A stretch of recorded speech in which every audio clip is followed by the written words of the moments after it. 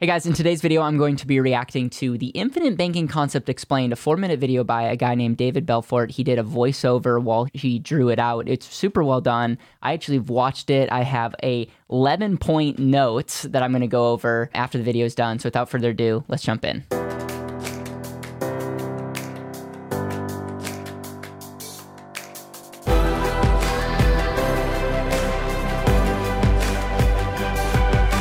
This is Better Wealth with Caleb Williams. Okay, let's talk about how to control your wealth. First, we start at your income. You probably receive money from either your job, or maybe you're a business owner. Maybe you're retired and you receive a pension, or maybe you were lucky and you got an inheritance. In either case, monthly or bi-monthly, you receive a paycheck. Now, when you get that paycheck, there's really only 4 things you can do with it. You can save it, you can invest it, you can spend it, or you can give it. What if, before we did those things, we first put that money into an area, a place that we control completely? Let's call this place your family bank. Now, when your money is inside your family bank, you earn dividends. You earn guaranteed growth for life. It's private. You control it. You earn tax-free growth. You can leverage it and put your money at work in more than one place at a time. You receive protection in the form of a death benefit in case you die, and from creditors in case somebody tries to sue you. Your money is protected. And there's zero market volatility. And what does that mean? That means there's no losses, ever.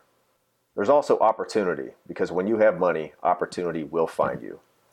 So you can use that money for investments, or maybe big purchases such as a car or college tuition, maybe a wedding.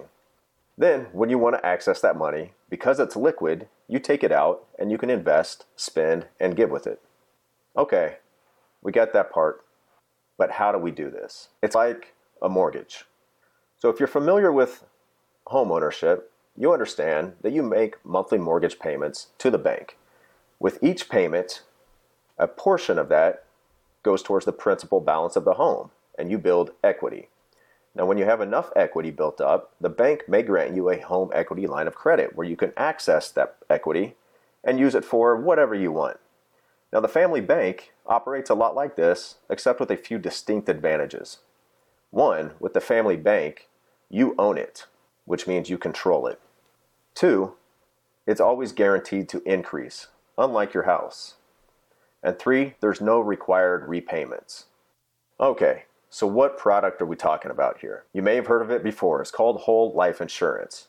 But more specifically, we use a specially designed life insurance contract, something you've probably never seen before.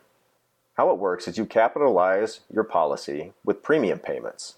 With each premium payment, a large portion of that goes towards cash value in your policy. Once it's in there, it's locked in for good. It can never decrease in value, and it will never come out of there.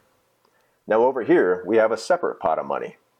This money are reserves held by a mutually owned life insurance company. Now, what does mutually owned mean? Simply put, you own the company, not stockholders, but you, the policy owner. Now, when you want to access your cash value, you take a loan from the other pot of money and collateralize it with your cash value. No questions asked. You can spend that money however you see fit. And then you create your own repayment schedule. All the while, your cash has been sitting safely and securely inside that policy, enjoying all the benefits we discussed above. So that's it.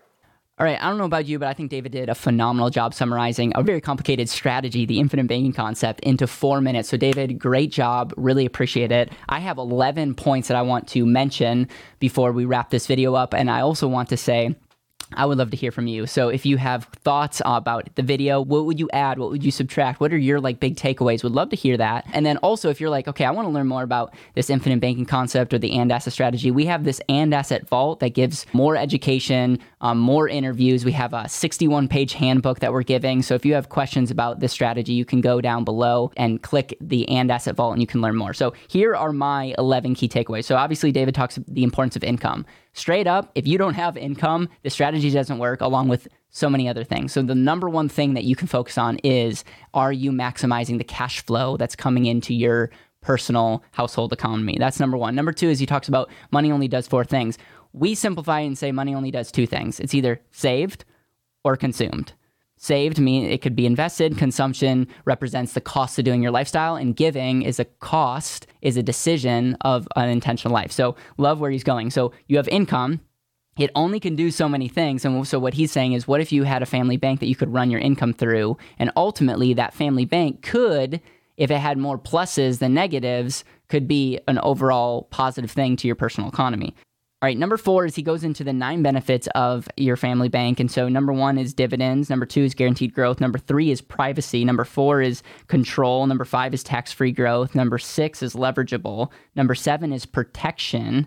Number 8 is volatility, or zero volatility, I should say. And number 9 is this concept of opportunity fund, meaning if you have access to capital, opportunities will seek you out. Love that. Now that we're talking about life insurance, the 2 other things that you could potentially add is understanding chronic illness riders, which essentially means if something happens to you in the future, you really get sick, you could potentially tap into the death benefit prematurely to pay some medical bills while you're alive. That's benefit. And then the second big benefit is the death benefit. This is obviously an amazing asset for you, not just when you die, but while you're alive. And so those are 2 other things that you could add to that list. Then he transitions. You could add this as like the 10th key benefit, but he transitions to the importance of liquidity. So number 5, the 5th point that I want to make is liquidity. And liquidity, all that means is you can access this money while you get all those benefits. So that's really cool. And that's his bridge to his family bank concept. And he says it's like a mortgage. It's kind of like you're building up equity and you get a HELOC, which means you can have access to the bank's money while your house is hopefully growing in value. And the 3 things that he says about that is you own it. So you own the policy. Number 2 is it's a guaranteed growth. Your house is not guaranteed to grow, but your policy, if it's set up properly, is. And number 3 is you have no required repayment. So a lot of times if you're dealing with banks, you have a somewhat of a required minimum payment that you have to make. And the cool thing about your family bank is you don't have any minimum payments that you have to make. And so those are benefits that your family bank is versus having a mortgage. Number 7th point that he talks about is specially designed. I have a ton of videos about making sure that your policy is specially designed. I believe it's one of the most important things that gets overlooked in this strategy. And yeah, if you want to learn more, we have definitely videos about specially designed policies. He talks about the importance of mutual company, a mutual company versus a stock. A mutual means you have ownership. It's almost like a credit union versus all the profits go to shareholders that are not you. And so you want to make sure that you're mutually owned. That's point number 8. And point number 9 is he talks about collateralize. And what I love about how David explains this is a lot of people talk about borrowing from, and it gets very confusing because you're like, how do I get all these benefits and I'm borrowing from myself? Well, you're not borrowing from yourself. You're getting all these benefits and you're able to collateralize, meaning you're taking someone else's money. You're taking the mutually owned insurance company's money while you're getting all the benefits, which allow you, and this is number 10 and number 11, allow you to spend your money on whatever you want, which can be just as big of a negative as positive, but we'll take it as positive. You don't have someone looking over you and saying you have to get permission. No, you can use your money on whatever you want, and your money continues to grow. And so in summary, those were the 11 points. I think The And Asset is obviously a book that I wrote about this strategy very much, and it very much, again, explains the power of having your money do multiple things. I think the multi-use or multi-utility aspect of what life insurance, when set up and used properly, can do for your money is pretty cool. And I love the fact that people like David make videos like this. And so David, thank you. I'll make sure that his video is down below. I'll make sure that the And Asset Vault is down below for you to check out if you want to learn more about the strategy, and would love to hear your thoughts in the comments. And make sure to subscribe if you want more videos like this.